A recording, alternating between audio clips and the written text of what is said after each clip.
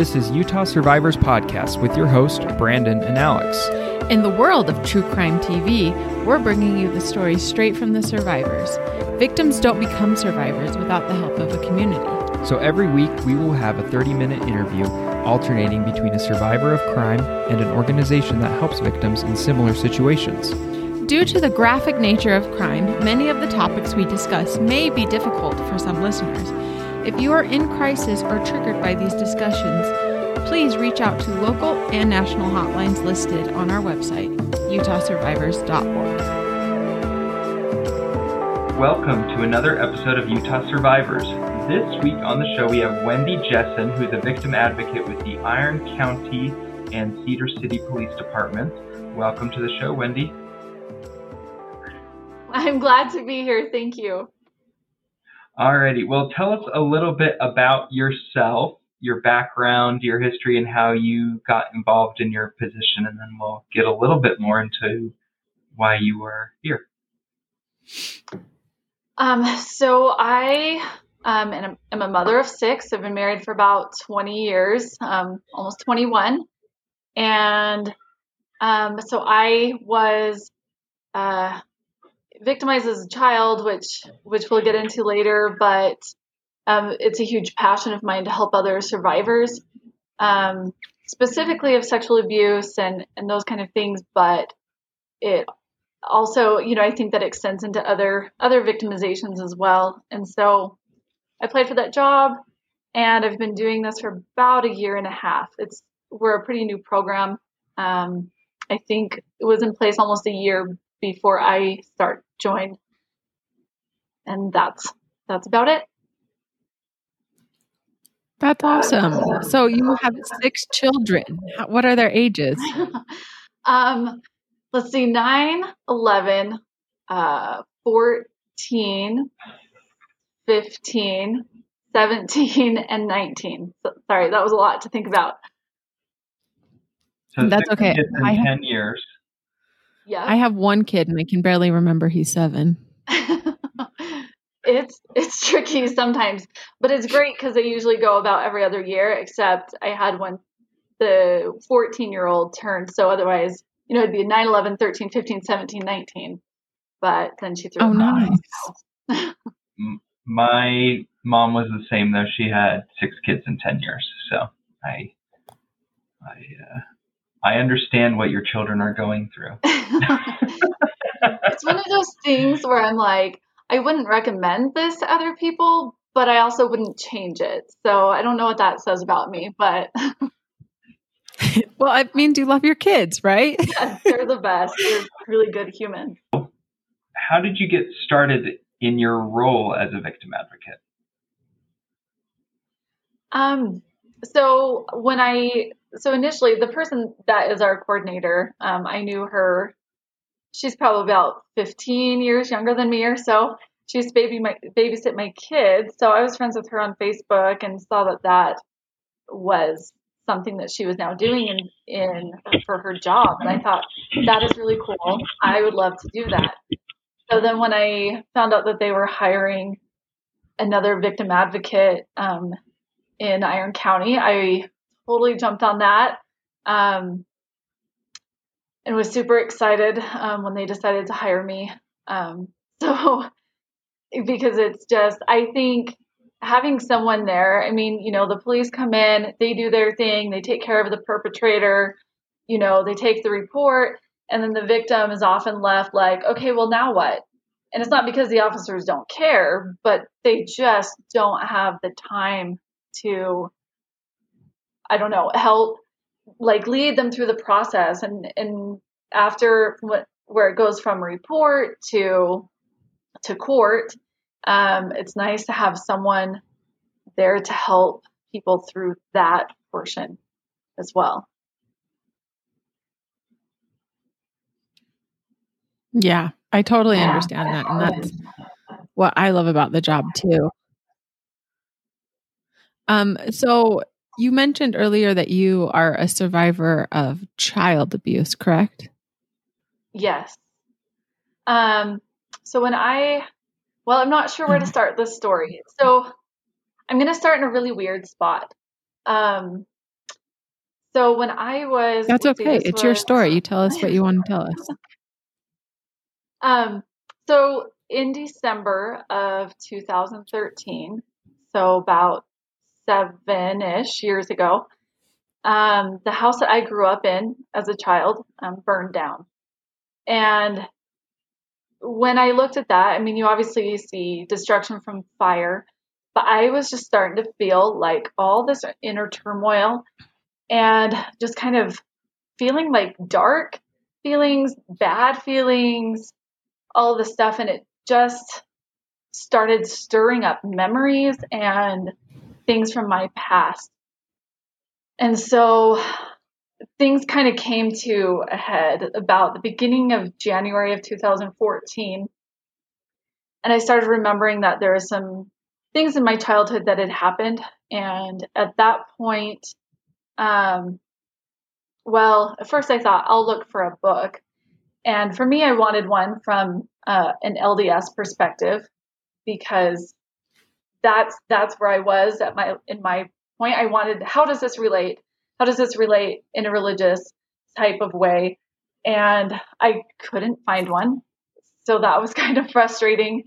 And then I don't remember what led me to think to ask my bishop for help, but I actually had my husband do it because I was being a wuss at the time. And so I found out that there was going to be like a sexual abuse like support group or what is it called? Therapy group starting like that very next week through That's LDS nice. Family Services. Yeah, it was really great. That's like perfect timing. Mm-hmm. So I was like, great. So I dove into that, and it was a really good experience. It's about a 14-week program, if I'm remembering correctly, and it was very educational, and I started to understand more about kind of what happened to me. Like it started giving me that space, I guess, because you don't want to think about what happened to you, right? You just want to push it away. You want to ignore it, pretend it doesn't exist. And then, so it just gave me that space to be able to sink down into that part of my life and begin to heal from that.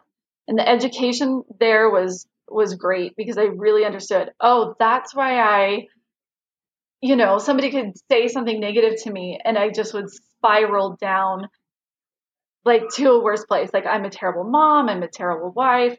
I'm not good at anything. Why am I here?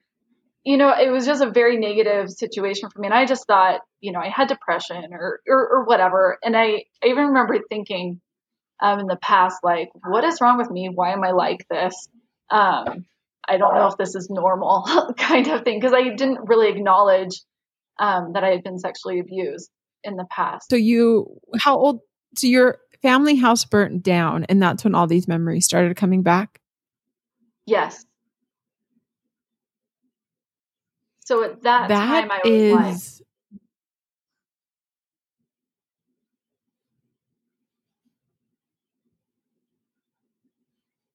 dun, dun, dun. We talk like this is pain in the butt. Go ahead. Tell me what you're going to say. So at that point, I was 34, I think, years old when the house burned down. And then when I started that whole process. What was it like starting to remember these things from your childhood that really no one really wants to have experienced, and they're horrible, and for you to then have them come back at 34 and have to start healing at that point? What was that like? It feels like being turned inside out. It feels like your whole life that you've created, despite everything, is a lie. It was horrifying. And some of it I knew. I mean, initially, so one of my abusers was my uncle. And, I had kind of just known that he had like touched me, but I didn't allow myself to think anything beyond that. I guess, which at the time, I think that's probably all I could deal with at the time. But then there were some other things that started coming up, and I thought, no, that couldn't have happened. I ended up starting after that therapy. So my highs were higher, but then my lows were lower, and my suicidal thoughts had increased. And I was just kind of starting to panic because I remember being at home and, my husband had like a pocket knife or something. And I remember holding that like at my wrist. And I had one child still at home during that time. And I was like, what am I doing? I can't do this. Alone, I'm not okay still. And of course, you're thinking, why can't I just heal? Why can't I just be done? I just did this therapy, which was hard because, there's stigmas, whether we like it or not. And I think some of those are starting to go away, but there's stigmas around therapy. And I just thought, I'm going to go into this room with these other women and they're all going to look like how I feel on the inside, but they all look normal, like normal people. Yeah, I can totally understand that. So then a friend had told me about this therapy, and it's, you guys probably know, it's EMDR. So that stands for we know EMDR. Yes, love EMDR. And at that point, we started slowly delving more deep as my brain and body and whatever would allow me to do that. And then that's when I started to realize, okay, the abuse was worse than I thought. And so basically, I'll just tell you, I kept having feelings like earlier on in the first bout of therapy that my uncle had actually raped me. And at that time I would have been 3. And I kept thinking, no, I was too little. Like that couldn't possibly have happened. Like there would have been physical damage. There would have been all these things. I would have been having all these problems. Somebody would have known. And after about, I don't know how many times I'd had that impression, I finally just let it sit. And I did one of those weird Google searches, like if a 3-year-old was raped, would there be damage? And the answer was basically not necessarily. And which is crazy to think about. Right. And so at that point, I just sat there and sobbed, just feeling like, how could somebody do this? And why did nobody do something in the aftermath to help me? Yeah. And that's heavy. That is really heavy. Like to go from physically holding a knife to your wrist and realizing I'm still not better, even though this group was supposed to fix me. And then having these memories come back that are so horrific. Yeah. And I have like snapshot memories. I think one of the most frustrating things is, when you're 3, you don't have enough memory, I guess, to hold any of that. And so I don't have full recollections. I have these snapshots that have come to me that are like weird, of like a tiny, tiny toddler hand, as if I'm looking out of my own eyes, touching his private part. You know what I mean? I'm like, I don't think I would just make that up. No, kids, I don't think kids are capable of making that up. No. And for that to come to me as an adult, I was just like, you run through all these emotions. You're angry. You're hurting. You feel abandoned. You feel alone. Because initially, the reason I knew that something had happened is because I told my mom that my uncle had touched my pussycat, was the word, which I hate that word now. I like hate it. So So then you're feeling like this abandonment because, well, if I told my mom, like that's what I should have done, right? Why didn't anybody do anything about it?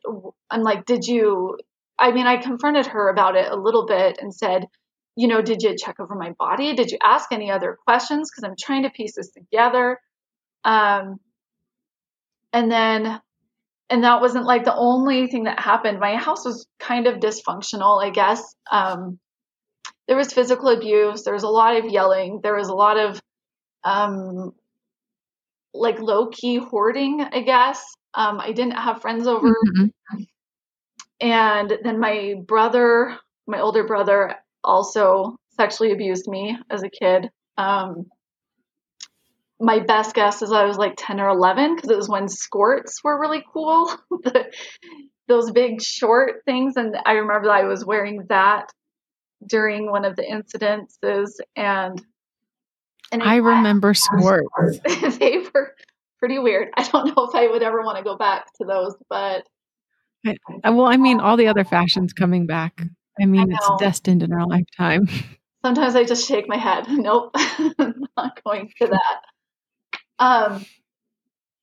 And then again, that was another instance where my mom knew that something had happened and she didn't do anything again. And so when you said you confronted your mom, what did she say? She just, not really anything. Just kind of like, well, you just told me this. And I'm like, well, did anybody ask him? Like, did anybody? And she said, no. And she said, at the time she wasn't, she didn't have like a good relationship with her in-laws. So I'm sure there was some of that. I can't remember, but I think she said she had told my dad because it was his brother, when I was 3, he was 28. So he should have, known better, I guess. All pedophiles should know better, but here we are. I know, I was going to say, heaven forbid they actually not touch children. I know, weird. So it's been a very frustrating thing. And I don't really have a working relationship with my family right now as a result. Well, that makes sense. Yeah, it makes sense. Why? And if you want to take that religious perspective of, well, you should forgive, you should just let it go and all of these things, I feel like I've worked through a lot of that. But forgiveness doesn't mean that you let people back in your life who can hurt you again. That means you have boundaries. I think that statement is very powerful. Like, you can forgive because you don't need to carry that hate in your heart, sure. But that doesn't mean that they get to be a part of this beautiful life you created. Yes. And if somebody's making you feel not safe and they haven't realized, their role in the situation, even if they weren't the abuser, if you were enabling it or didn't help, that healing or anything, especially for a small child, who can't do any of that on their own. That's a huge problem. And I've spent probably more of my therapy time on dealing with that abandonment and that lack of support than I have the actual abuse. And that's interesting to me because me being an advocate that I have been for, I'm old, 9 years. When I have cases where one parent is enabling the abuse or one parent is taking the side of the perpetrator, it irks me on a whole new level. And I'm saying irk because I will get in trouble if I swear. Brandon will yell at me. But it hits me at a level that I cannot physically and even try to understand. Like, I'm a mom, you're a mom. Yep. Anyone comes near my baby, and I know he's not a baby, but he'll always be my baby. But yep. Anyone comes near him and crap is going down. Yes. like call the police and give them a head start. I'm heading over to this house.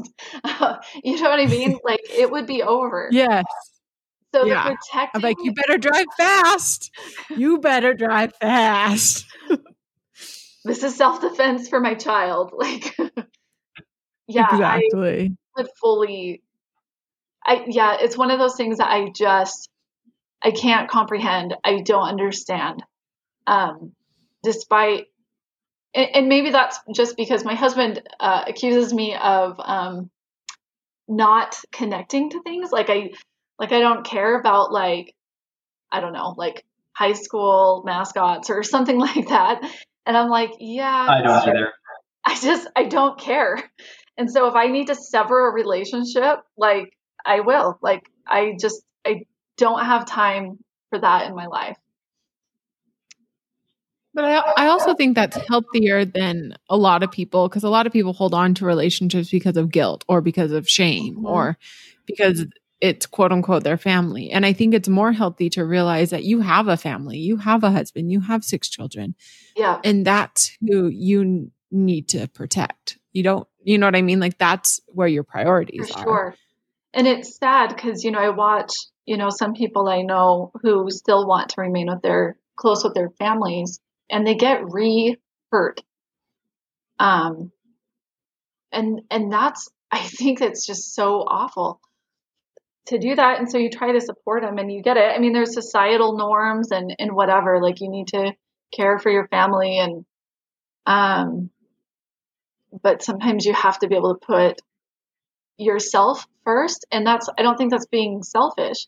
If I don't do that to a degree, I can't function as a mom, as a wife, as a friend. It just, there's nothing to draw from yourself if you don't take care of yourself.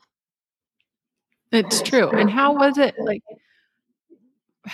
it letting go of those relationships? And also how has it been, because I feel like healing is a lifelong process, but how has it been working on healing that betrayal from your mother? It's tricky.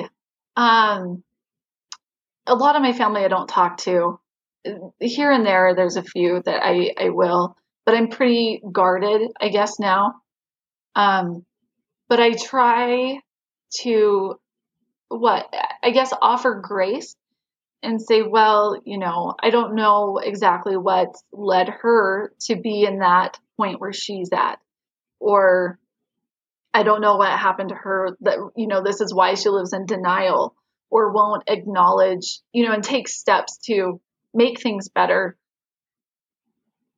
So I just try to think of that. But as my therapist said, as you're doing that, that's fine. But that doesn't mean that 3-year-old Wendy and 11-year-old Wendy didn't need and deserve to have a parent who helped you to find healing or stood up for you or protected you. Instead of, like we still went on like a family trip with this uncle. We stayed at his house, and there's all these things that I would be like, never would we be doing that. Like even when we would get together, my eyes, before I even was fully acknowledging anything, I didn't want my kids to be alone with certain individuals ever. So I was always trying to keep line of sight. Where are my kids? To just make sure that they're safe and protected. And so you have that instinct to protect your children. Like you have this awareness, like this gut. I call it like it is your gut. Like you knew what certain people weren't safe. Oh yeah, for sure. And like so my whole thing is I try to think of like me as if I was my mom in certain things, or like a mom. How was that feeling this like control, like not control, but like loving, protective feelings of your children and realizing you didn't have that? Well, it was super interesting because when I first started therapy, my youngest was 2 and she turned 3 like right after. So she was right at that age, because I was like barely 3 when this would have happened, or just before I turned 3.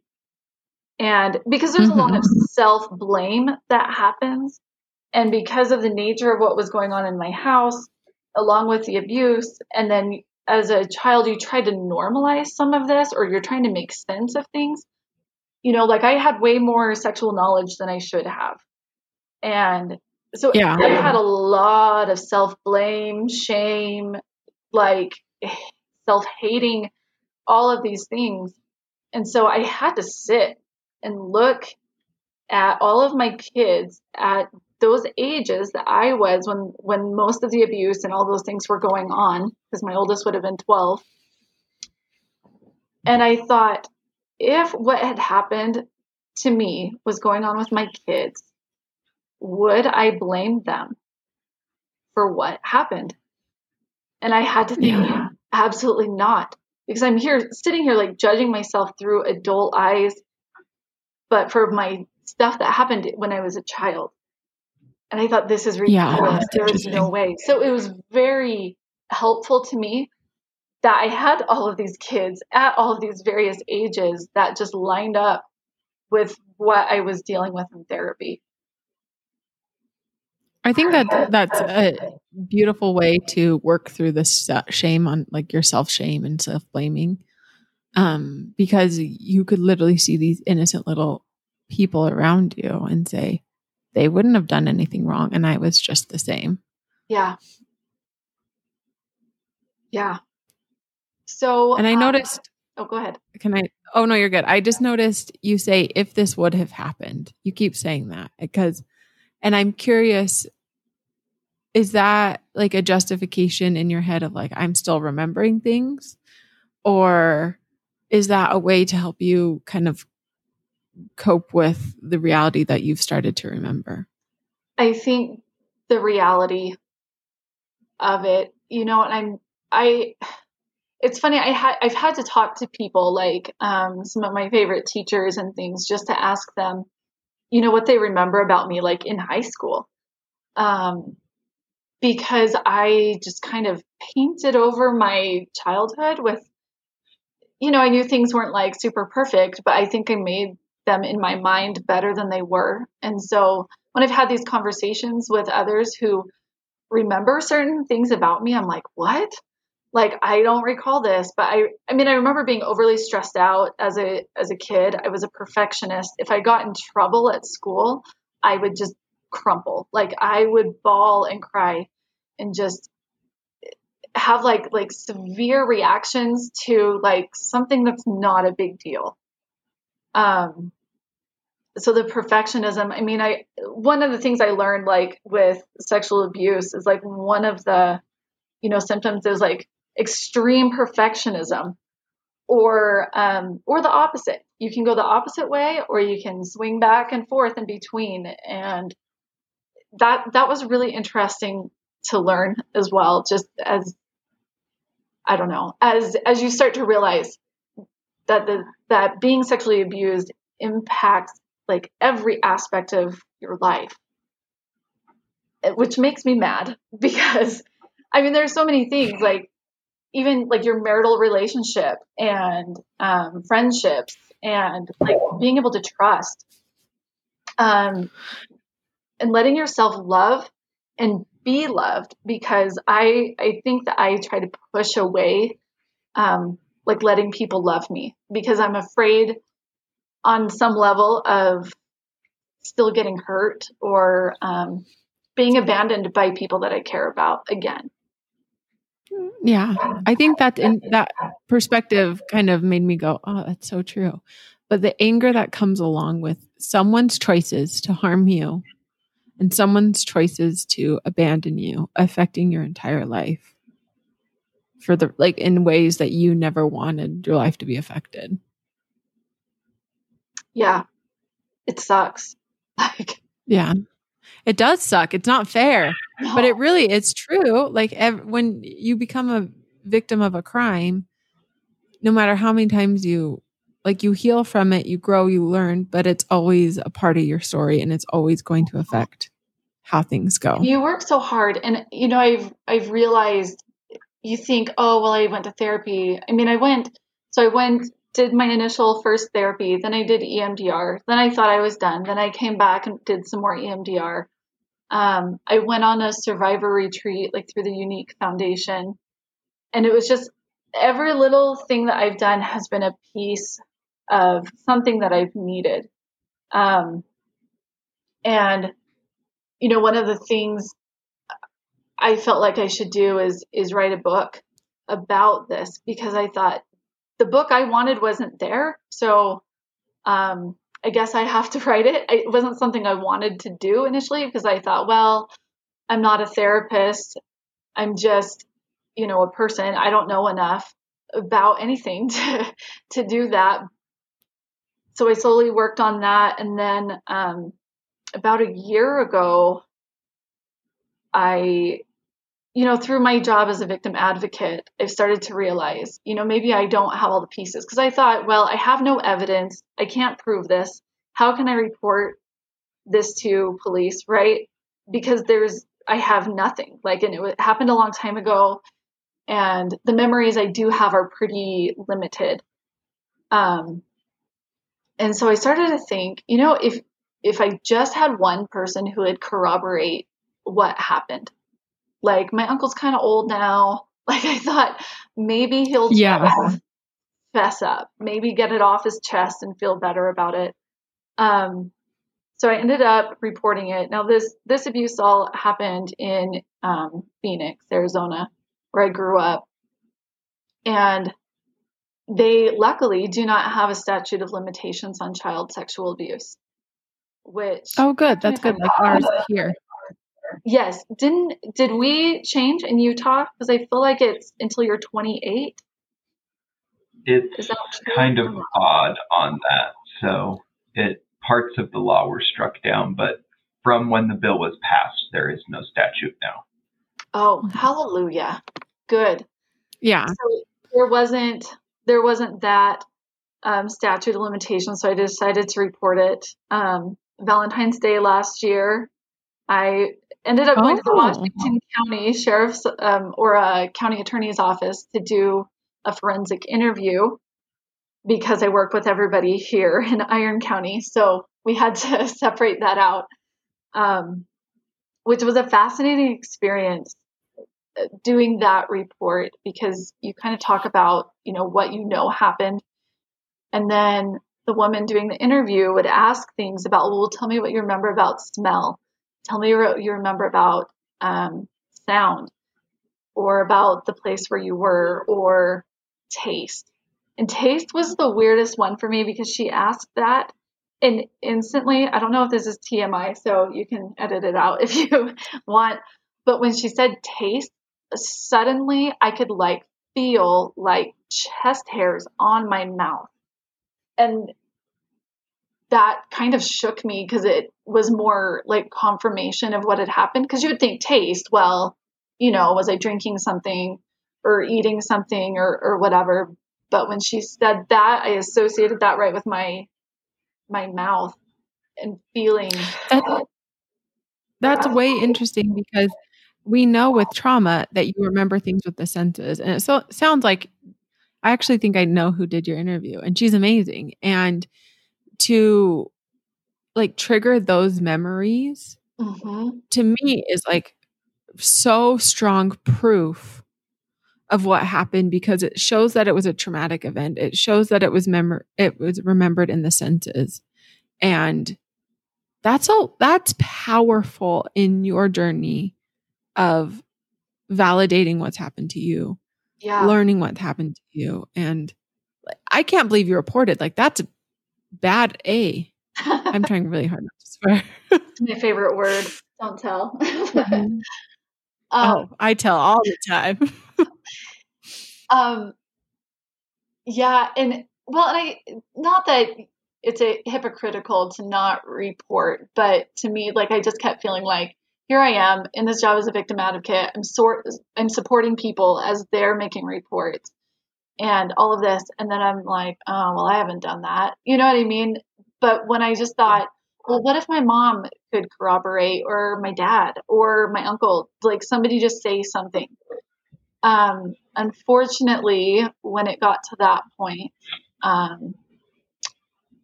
mom never returned. Like the detective had called and left a message. He had stopped by the house with a business card and left it. He sent a postcard and she never got back to him. So I'm like, okay, thanks.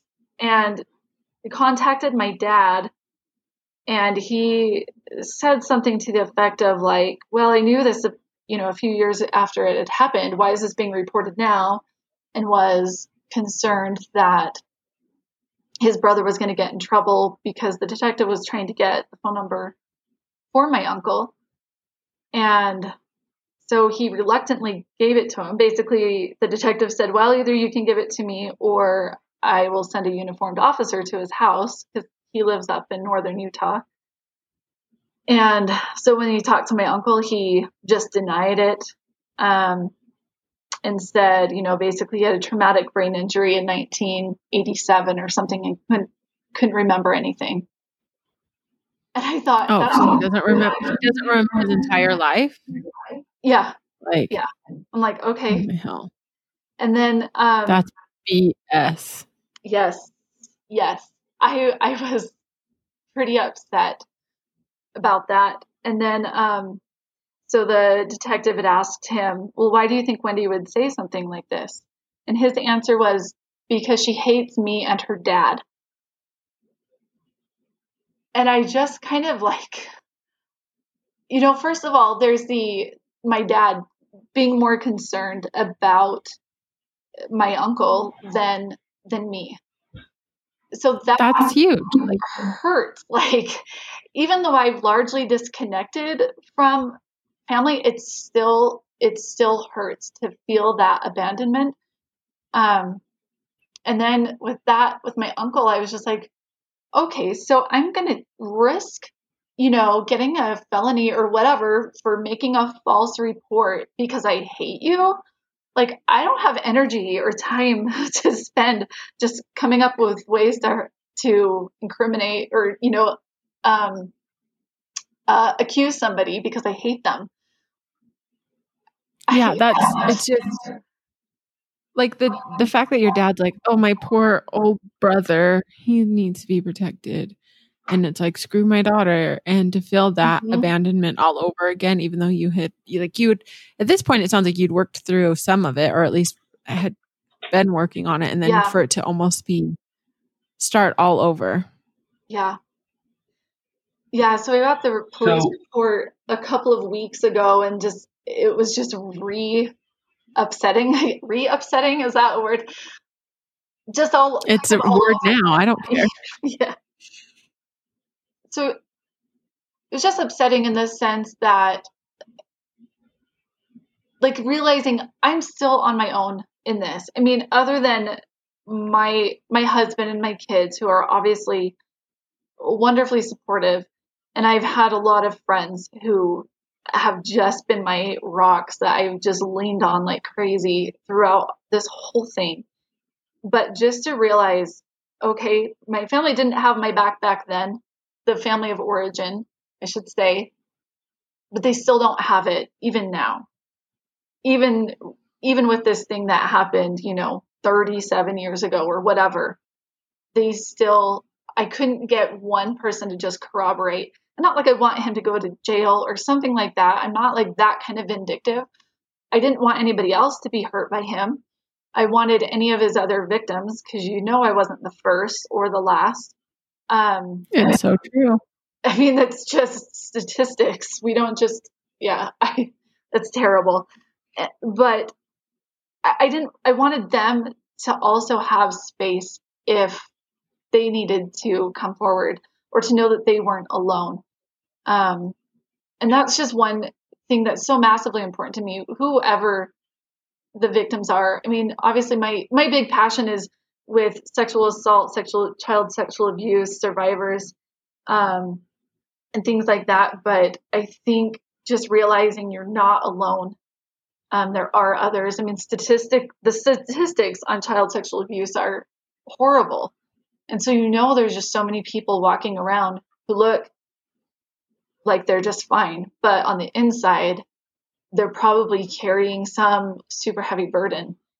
of abuse or, whatever else they might be having in their life. But I just think realizing through the, support group or the therapy group I went to and the retreat I went to, just finding all of these other now adult women who were abused as children and hearing their stories and like, oh yeah, I feel that way too. And just understanding that not only am I not alone, but there are people who totally understand exactly what I've been going through and dealing with, and realizing that my reactions are normal.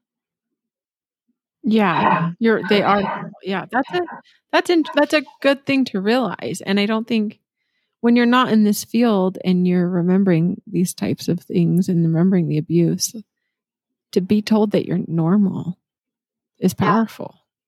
It's a normal reaction to an abnormal situation. Yes. So if you've shared this amazing story of survival and healing from trauma and dedicating your life to helping other victims, if there was one thing you could tell to someone who is remembering childhood abuse, who is going through the same story, like the same path that you went through, what would you tell them? It's not your fault. You're not alone. You are still lovable. You are still worthy, needed, and there is hope. There is hope. There is healing, and things will get better. It might not ever go away, because let's be realistic, but you can keep working. Things do get better. The triggers become less. The burden of the abuse becomes less. And I would say, if you haven't already, find someone that you can share your story with, because when you share that with somebody that you trust and is safe to share your story with, that burden becomes lessened. I like that. I like that sharing your story and finding safety in that it's less on your shoulders, because I do think that's true, because that's like a big, deep thing. Like, I don't want to say secret, but like big, deep internal battle, and being able to let it go and trust someone and them to tell you they believe you and you're safe is powerful. Yeah, for sure. Thank you so much for coming on and sharing your story. We really appreciate it. I know that it cannot be easy ever to have to tell it. And we really appreciate you being brave and willing to do that. More than appreciate, like triple appreciate. And you are an amazing human. And I love that you are a victim advocate too. Yeah, I love seeing victim advocates that are also survivors, because they literally know what victims are going. Yeah. Thank you.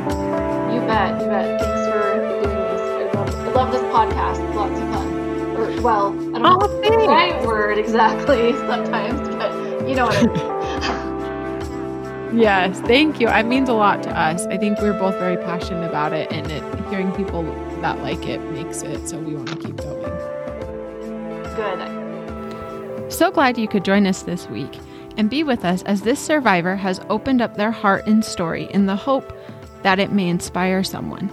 Information about this week's interview can be found on our website, utahsurvivors.org. Trauma creates change you don't choose. Healing is about creating the change you do choose. This program is supported in part by grant number 18W2025 from the Utah Office for Victims of Crime, awarded by the Office on Violence Against Women. The opinions, findings, conclusions, and recommendations expressed in this program are those of the hosts and guests and do not necessarily reflect the views of the Office on Violence Against Women, the U.S. Department of Justice, or the Utah Office for Victims of Crime. Our theme song is DNA by Najee featuring Amber Lynn.